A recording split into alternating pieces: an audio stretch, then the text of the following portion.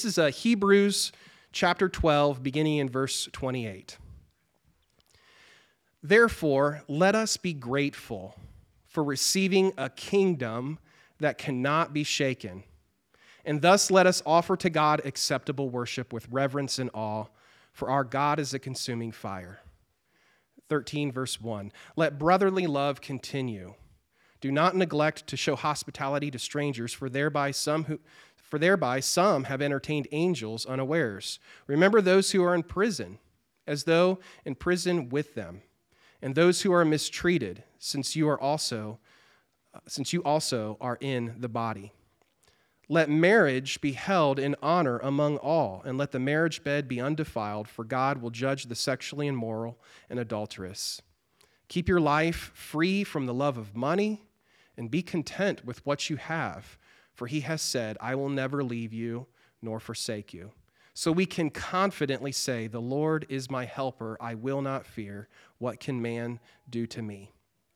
Remember your leaders, those who speak to you the word of God. Consider the outcome of their way of life and imitate their faith. Jesus Christ is the same yesterday and today and forever. Do not be led away by diverse and strange teachings, for it is good for the heart to be strengthened by grace, not by foods which have not benefited those devoted to them. We have an altar from which those who serve the tent have no right to eat. For the bodies of those animals whose blood is brought into the holy places by the high priest as a sacrifice for sins are burned outside the camp. So Jesus also suffered outside the gate in order to sanctify the people through his own blood. Therefore, let us go to him outside the camp and bear the reproach he has endured. For here we have no lasting city, but we seek the city that is to come. Therefore, or through him, then, let us continually offer up a sacrifice of praise to God. That is the fruit of lips that acknowledge his name. Do not neglect to do good and to share what you have, for such sacrifices are pleasing to God. Obey your leaders and submit to them, for they are keeping watch over your souls as those who will have to give an account. Let them do this with joy and not with groaning, for that would be of no advantage to you. This is the word of the Lord. And let me go ahead and pray as we enter into our time of worship and receiving the word this morning. Father God, we thank you for your word. We thank you that you have given us the book of Hebrews. It's been a challenging book for us. Your spirit has certainly moved in my heart and in many hearts here in the church. And so I pray that your spirit would move again here this morning, that would convict us, that your spirit would grow us into disciples that are shaped into the image of Christ. I pray not only for our own hearts as we receive the word this morning, but I pray for Pastor Matt as he brings the word, that you would keep him free of distractions, that you give him a clear mind as he presents the word that he's prepared for us here this morning. And I pray that your spirit would work through his words and again, fashion us all into the image of Christ. And we pray these things in Jesus' name. Amen. Peace be with you. And peace be with those of you who are at home or in your car listening. We love you as well. And it's good to be here this morning, and it's good to wrap up Hebrews today. I've learned a lot exploring this book. It's been a challenging book. It's been a helpful book to me. Hopefully it's been helpful to you. I myself have learned a ton just exploring it, diving in deeper to it, the riches of thought, meditating on its message. It's a book that is written for Christians, to Christians, and essentially saying, if you've been following along, you know this, but essentially it's been saying, hey, Christian, endure. Christian, persevere. Christian, don't stop. Keep going. In Christian, you have to endure because you were meant for something so much better than what the world might be offering you currently right now in this season. And so it's a book saying to you in various ways over and over and over again. That's been the challenge 10 weeks in Hebrews, is in a lot of ways it can feel repetitive. Maybe it felt that way to you. But essentially it's been a book saying, hey, you were meant for a life with Jesus and his kingdom. And this is what he says about it. And this is why, we went back into 12, verse 28. For those of you who are new to the Bible, just bear in mind a simple thing, and that is that the Bible, these passages weren't originally written with these little numbers and chapter breaks. We added that to help us make sense of it, and that's okay, and that's good. But that's not the original way it was written. And so, really, verse 28 just flows right into 13. And so it says, "Therefore, let us be grateful for receiving a kingdom that cannot be shaken. And thus let us offer to God acceptable worship with reverence and awe." So the reason why I'm highlighting that for you is to remember that gratitude and acceptable worship, gratitude and acceptable worship, this is the call for us as Christians if we're truly listening. If you go back into the end of chapter 12, he brings up that concept of listening again. Really kind of peppered throughout the whole book of Hebrews as the author has been trying to get your imagination in this place of thinking that God is speaking to you here and now. He's always speaking. Are you listening? That's been the question. And if you are someone who's saying, yes, I'm listening, then the call for you is to be one who exudes this gratitude and worship, true worship. Okay, cool. What is it? What does it look like? And what he does here in wrapping up the book is he lays out a list of practical implications of what gratitude and acceptable worship is. And he tells us this for a minute, just kind of in a list. They kind of feel like a to-do list. I don't know if you noticed that. But that's what the majority of Hebrews 13 is. It's a snapshot of what a church community looks like if it's filled with gratitude and true worship. And this is a church community. And so if we are a church community that's filled with gratitude and filled or has our sights on true worship of this Jesus who is better, this Jesus who all of these scriptures point to, this Jesus who has sacrificed himself for us, this is what it looks like. And I'm just going to go through them briefly, and then we'll try to make sense of them for our own lives. But first of all, what you notice is it has this kind of familial love. It's right there in verse 1 of chapter 13. It's got this kind of intense and thick web of community. It's the word there actually is Philadelphia. In the verse 1, that's the word being used, Philadelphia. You're like, wait, the city? Yeah, that's brotherly love, sisterly love, Philadelphia. That's what the word means. And so the church community is not merely called to be neighborly on the inside of its community. It's called to love each other like brothers and sisters. We're called to love each other like brothers and sisters. Have that kind of inward commitment to each other. So in a sense, it has this inward focus. Got it? An inward focus to it. It does. It has an inward focus and an inward commitment. True worshiping, true grateful community has that feel to it. There's a commitment to each other. But interestingly, it's not just inward focused, it's outward as well, right? It's not just closed off and cold to outsiders. No. Look, the next word in verse 2 is a variation. It's philoxenia.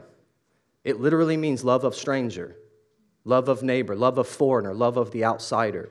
It's why we translate it into the word hospitality. So it says, do not neglect to show hospitality to strangers, for thereby some have entertained angels unawares. This is a throwback to Abraham in the Old Testament. This word translated, philoxenia, literally means, like I said, love of stranger. So when the church community encounters someone new or on the outside of it, right? The idea is here, we offer this kind of intense safety, this comfort, this warm welcome to them. It's like we have this thick web of familial community, but then we're always open and willing to accept new people into it at all times, being very aware and attentive to new people. So there's not just this inward focus and inward commitment, there's this outward warmth as well. All right, we're not done. All right, verse 3, remember those who are in prison, as though in prison with them, and those who are mistreated, since you also are in the body. It's a kind of a call to empathy, really, is what it is. But really what he's saying, essentially what he's saying is be attentive, be compassionate, and willing to help those who are at the bottom, who through mistakes maybe have put themselves in terrible situations and they're stuck, or people that because just life has been unfair to them, they've experienced incredible amounts of disadvantage. Are you attentive to them, of their needs, and how you might be able to help them? What he's saying here is everybody's human. Everybody. And therefore everyone has dignity. Everyone has dignity. And everyone is susceptible to struggles or hardships. So when we see someone in poverty, struggle, whatever it is, at a disadvantaged place, someone who has been oppressed, whatever the situation might be, even someone who's made terrible mistakes, when you look at them, there should be a part of you that thinks, well, it could be me. It could be me. And so what this is it's a first century call to social justice. That's what it is. It's a call for attention to the disadvantaged, the oppressed, the afflicted in our neighborhoods, in our schools, in our city, in our society. And then he goes from that and he gets personal, doesn't he? Verse 4, let marriage be held in honor among all, and let the marriage bed be undefiled, for God will judge the sexually immoral and adulterous. So here's what we would call, in our day, we would use the term conservative sexual ethics. That's what this is. It's a call to conservative sexual ethics. You know, grateful worshiping community elevates and honors not only marriage, but what we do with our sex lives. It's on the table as far as the Bible is concerned. And we have to take that seriously. So what he's saying is this kind of community, a grateful, Jesus worshiping community, isn't naive enough to think that sex is inconsequential, as we often find the culture around us find. And by the way, you know, just because we're centuries beyond past this when this was written, sex was just as inconsequential to them in their culture as it is in our culture. If you do a little history reading, you'll realize that. So that was a radical statement then, just like it's a radical statement now, this idea of sex belonging only in the context of a marriage where there's commitment. And so this kind of community, it knows that to sleep with someone, to give yourself in that kind of way, in that form of intimacy, and not offer at the same time binding commitment, like that I'll be with you through sickness, through poverty, whatever it means, I'm with you, because I lay with you as well. There's this binding commitment. If you are to do that and to not offer that kind of binding commitment, it's a radical move of selfishness. It's saying, I want your body, but I don't want to make any commitments to you. It's selfishness at its supreme. And this kind of community that he's describing knows that, is aware of it, and is saying, hey, we can't do that. We have to do something else. We have to practice something else. And so, verse 5, keep your life free from the love of money. He's not done. He's not done challenging us. Keep your life free from the love of money and be content with what you have. And then down in 16, he says, do not neglect to do good and to share what you have, for such sacrifices are pleasing to God. So what that is it's a call to radical simplicity and generosity, isn't it? The idea that more money always equals more happiness can be an illusion. And this kind of community is aware of it. It's not that they think that money is terrible and they don't want money. It's just that they understand the kind of slavery that you can fall into with money. So they're very careful with it. The grateful worshiping community isn't naive about the lies of money. Money is great. Money solves a lot of problems. But this community takes detaching themselves from the love of money very seriously. They know when to stop chasing money. Do we? Like, do you know at what point? I think I'm chasing and chasing and chasing, and the chasing isn't going to end. So this kind of community knows when to stop chasing it, and they know how to give it away. They know how to just say, here. If I don't give it away, then in some ways, I don't know if I will ever stop chasing it. And I've always loved what the author, the tongue-in-cheek champion, in my opinion, G.K. Chesterton says about our desires for money. He wrote, quote, there are two ways to get enough. He's talking about money. One is to continue to accumulate more and more, and the other is to just desire it less. Verse 9, do not be led away by diverse and strange teachings, for it is good for the heart to be strengthened by grace, not by foods, which have not benefited those devoted to them. So here's a call to doctrinal consistency in grace. So despite the allure of new techniques and ideas in their day, just like in our day, nothing is better or more true than the gospel. Nothing. And there are plenty of great techniques out there, but nothing is better than the true gospel of grace. So religion is always going to be a temptation for people who want God and want absolution. I see it today everywhere. People that want nothing to do with the Christian church still are looking for absolution. They're still they're looking for all sorts of techniques and ways. I mean, really the big thing now is all about self-actualization, self-help, right? Become your true self. Get unstuck. We all want to be the hero of our own journey and the hero of our own story. This pattern, this idea in the human spirit, it's been around since the beginning. But nothing is truer than the gospel of grace, this message that Jesus comes and unlocks us and really makes us human again. This kind of grateful worshiping community clings to Jesus and grace. They see Jesus as their only hope, not religious disciplines. Religious disciplines are great. Praying, fasting, reading, these sorts of things. They're great.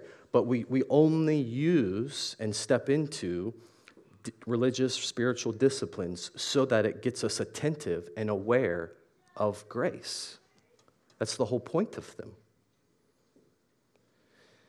Then he moves on. This is the last one. Verse 17, obey your leaders. Don't you love this verse? Can we just stop for a moment? If I want to take a deep breath. Believe me, you think I wanted to preach this one? If you're like, yes, you did, then you don't know me at all. Obey your leaders and submit to them, for they're keeping watch over your souls, as those who will have to give an account. That is to God, right? Let them do this with joy and not with groaning.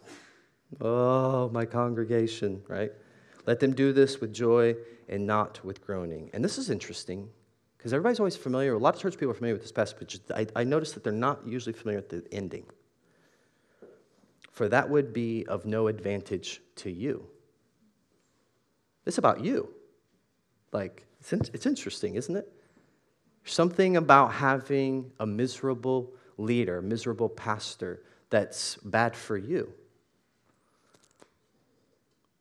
This is not a popular verse this day, and I don't think it was probably popular in their day. It's essentially a call to humility and teachability, is what it is. To be clear, not every leader is worthy of trust and submission. Be the first to tell you that. And unfortunately, so many leaders over the years have betrayed people in so many horrible ways that there has always been a struggle within the believing community to trust and to follow them. But, again, the grateful and worshiping community knows who God is. I think this is what's underlying this kind of trust and submission to human leadership. A grateful and worshiping community knows who God is, and that he not only calls and appoints leaders over churches, but that he will hold them to account. Like, to a grateful, worshiping community that surrenders, submits, that follows qualified human leadership within the church, they can do so because they know, I know how to hand things over to God. God will make him or her give an account for what they do. There's a lot of security in that. And believe me, there's a lot of weight, sometimes crushing weight for leaders that are attentive to these things. But apparently, the idea is a life without trust and submission to anyone is a life without growth. Like this kind of practice, even when it hurts and it's hard, is critical to your growth. There's a stunted growth that will happen in a person's life if there's this unwillingness to be humble and teachable. Now, let me summarize, and hopefully these guys in the back can Kyle can throw it up there. But here it is, the description, the vision of this kind of community is remarkable, and that's all I really wanted to point out. I wanted to kind of stand back from it all. And I just want you to see it, and I want you to feel it, and I want you to notice this. You have inward commitment, you have outward warmth, social justice, conservative sexual ethics, generosity and simplicity, doctrinally grace-driven, not works-driven, humility and teachability. Some of that list up here, to some of you, there are things in that list that come very natural for you. It's just in your personality to do so. And there are parts in that list that do not. And every one of us in here is different. And there are parts of that list that are challenging to every one of us. And what you'll notice, if you're honest and you're aware, there are parts that you lean on and that you use as your pedestal. And there are parts that you ignore. What I'm trying to highlight isn't, I don't want to get into the nitty-gritty of each one. What I'm trying to do is stand back from it all and notice something about it. It is completely strange and foreign when you put them all together. The believing, worshiping, grateful community of Jesus Christ is absolutely radical. It doesn't fit anywhere. It puts you off the grid. It's truly what I would call the beautiful, strange community. It doesn't exist anywhere. Oh, sure, there are hints and overlaps of other tribes, communities, religions. And Kyle, if you don't mind, just leave it up there until we transition. I just wanted to sit up there in case you have to constantly reference it. But nothing out here that we see in culture is as comprehensively humble, loving, and selfless as that list. Nothing that I can think of. It's a community deeply concerned about love and all of its relationships. And it's all about relationships. It is. All of life is run through the relational grid. Relationships in the church, outside the church, in your marriage, in your dating life, in your relationship to God, in your relationship to money, in your relationship to the poor, in your relationship to the scriptures. It's all relationships. It's how do you relate to all of these different things in life. And what the Christian is doing, what Jesus is forming inside of you, is you are becoming someone that's more concerned about who you are becoming in terms of your relationships than what you're doing. Who are you? How do you relate to everything in the world? It's all on the table for you. It's all a worthwhile study and looking into. Who relates this way? Like when you look at that, who's crushing it at every one of those? Let me see the hands. Right? I mean, that's why I kind of wanted to stay up there. Because I want you to feel the weight of it. It's huge. It's not just huge, but it's beautiful. I think it's beautiful. Nothing earthly resembles it. I mean, there are parts you get into and you go, man, this sounds like super liberal. Yeah, it's super liberal until you get to conservative sexual ethics. Right? Or it's like there's parts of it that feel completely, conservative, and until you get to social justice, whatever it is. Like it's this. This is not what community, what tribe resembles this community? Name it. Secular humanists? Is this a purely Republican way? Is this a purely Democrat way?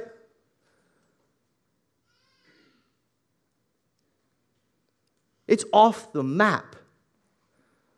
Nothing on earth resembles this. And that's the point. It's heavenly. It's absolutely created by Jesus and fueled by the Spirit of the living God. It's completely different. It's not the path of least resistance. That's for sure. It's difficult. It's not complicated. It's actually pretty straightforward. It's looking to become love. That's what I would say all week long, man. I mean, I'm like, how do you preach to application? That's what it is. It's like at the end of a whole book, here's a guy, the author, that writes his application. I'm like, well, how am I supposed to preach some other preacher's application points? Very difficult. But I will tell you this. After I stood back, prayed over it, thought over it, meditated on it all week, it's just a framework for becoming love. That's what it is. Let's be reminded, all of you sitting here today, right? What are you here for? Why do you come to this? I mean, is it to be entertained? Goodness. Right? I mean, we could do, I mean, the production, I mean, we do the best we can, right? But, like, let's be real. The production, the presentation, there are far better things that you could do with your time, and many of people are. There are far better things that you could be doing with your time if you are only interested in entertainment and comfort. So why are you here? Why do you bother showing up on cold, rainy days, wrestling with children, whatever it is that you do? Something within you, I think, is stirring, and you know it. You come not to be entertained. You come to reflect on love, and you come to be reminded of love. You are here to be love. You are here to be loved on and to look to become love. That's what you're doing. Every single week, a love that is defined by Jesus and Jesus modeled. But there are threats to this kind of loving community at every turn. When you look at the list, there are plenty of threats to that list.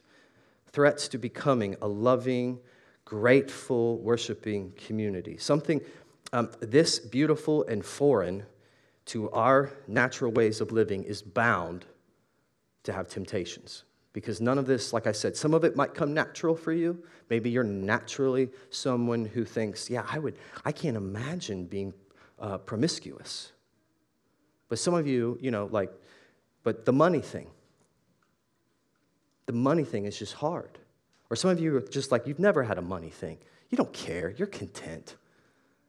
You don't care about money, right? But serving the poor is difficult. I don't know. It's foreign to us, and it's bound to tempt us. And the original listeners to this letter were tempted as well. They were threatened as well. And it's not the same for you. For them, it was Judaism. The religion they grew up with, the temple worship, the abstention from certain foods and practices, the reliance on the priests and the animal sacrifices. That's what they grew up on. That's what they knew. That was the community that they were now an outcast from. They were tempted to go back to Judaism, to make compromises in this new community of grace. Why? Because of social pressure. That's why. Because they were sick and tired of being an outsider.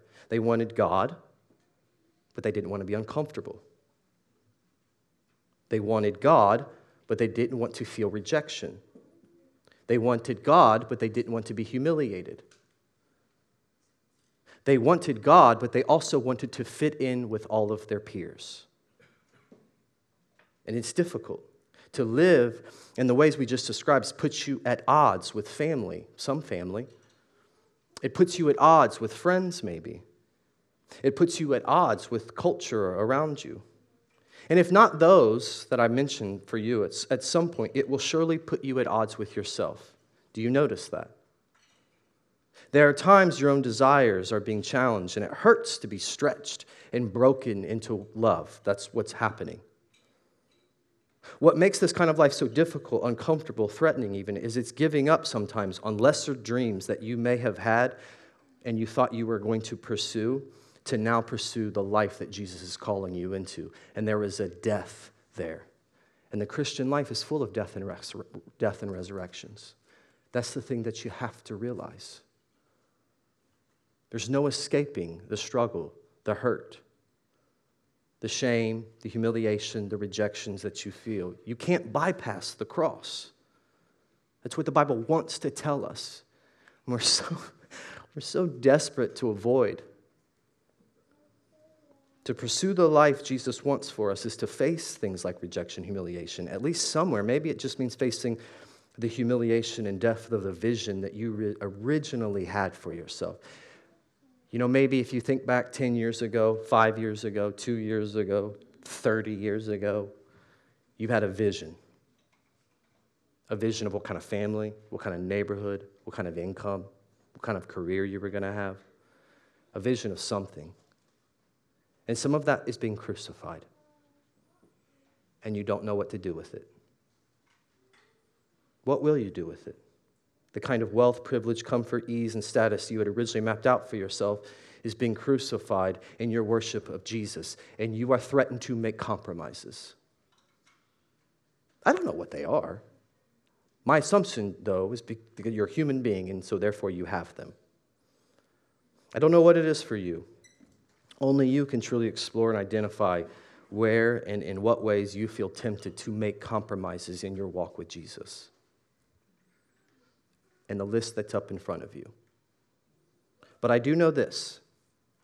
It's the process of facing our fear, shame, our guilt, our humiliation, our rejections, and then working through them with Jesus that fuels us into becoming the strange and beautiful community of love.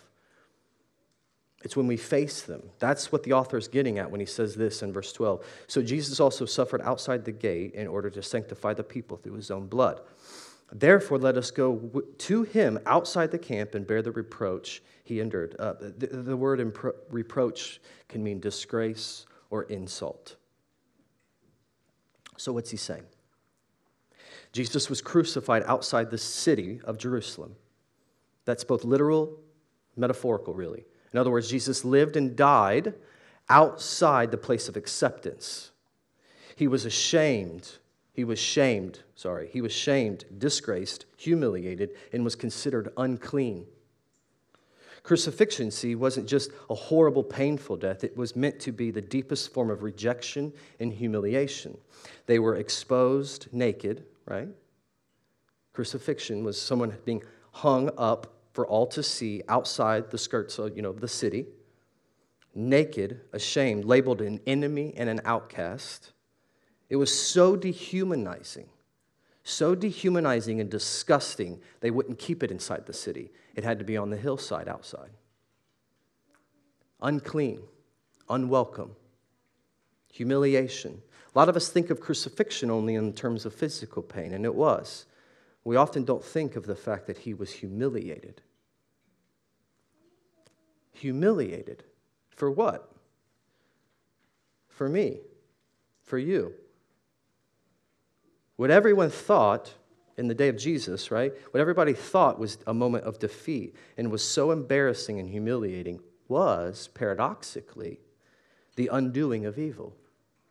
It's the shocking, the coolest thing I've ever thought or witnessed or imagined in my entire life. It's the paradox of it. Jesus wasn't just absorbing the evil of the world, right? He was undoing all of it, making something new possible. He was making it so that evil wouldn't have the last say on God's good creation. He was made unclean and cast out so that we could be made clean and brought into the love of God. Therefore, what the author is saying is this. The point here is this. You must learn, if you are a Christ follower, what you have to learn in your daily, ordinary lives, you have to learn to integrate your shame, your guilt, your fear, your rejection, your humiliation into Jesus. There's a whole integration that has to take place. All this stuff that we've been trained, you didn't wittingly know you were being trained to do this, but you've been trained your whole life to shove that stuff or make up for it through compensating somehow. Like if we were completely open and trusting of each other. It's what my family calls the trust tree. Like if this was really what we would wish it was, the trust tree, where we could just be honest. Every single one of us is hanging on to something that's humiliating. You've got a body image humiliation, a money humiliation, a marriage humiliation, a child humiliation, a spiritual humiliation, an intellectual humiliation. You've got something. And your entire life you've been trained to either shove that like it doesn't exist and you don't feel it, or you compensate somehow. Or worse yet, this is what I often see so often, is you transfer it. You just transfer it onto everybody else. It's why you're so nasty and it's why you're so cold. You're nasty to other people because you're ashamed. Because you're afraid. I'm with you in it. Don't think that I'm speaking down at you as if somehow I'm above all of this. Believe me, I know. When we get in touch with these things, we know. I think that this is what I'm doing. I fear this humiliation. I fear this rejection. And so I just put it on everybody else around me. And the author is saying, don't do that. Don't shove it down. Don't avoid it. Don't make up for it in compensating. Take this stuff, the stuff you're scared of. Take this stuff, bring it out, face it, name it, give it to Jesus, and work through it. And you're like, well, that's humiliating. I know, that's the point. Go outside the camp.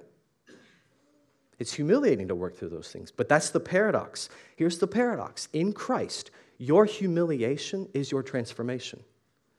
In Christ, your humiliation and your fear of rejection is your superpower. If you avoid it, you will not change.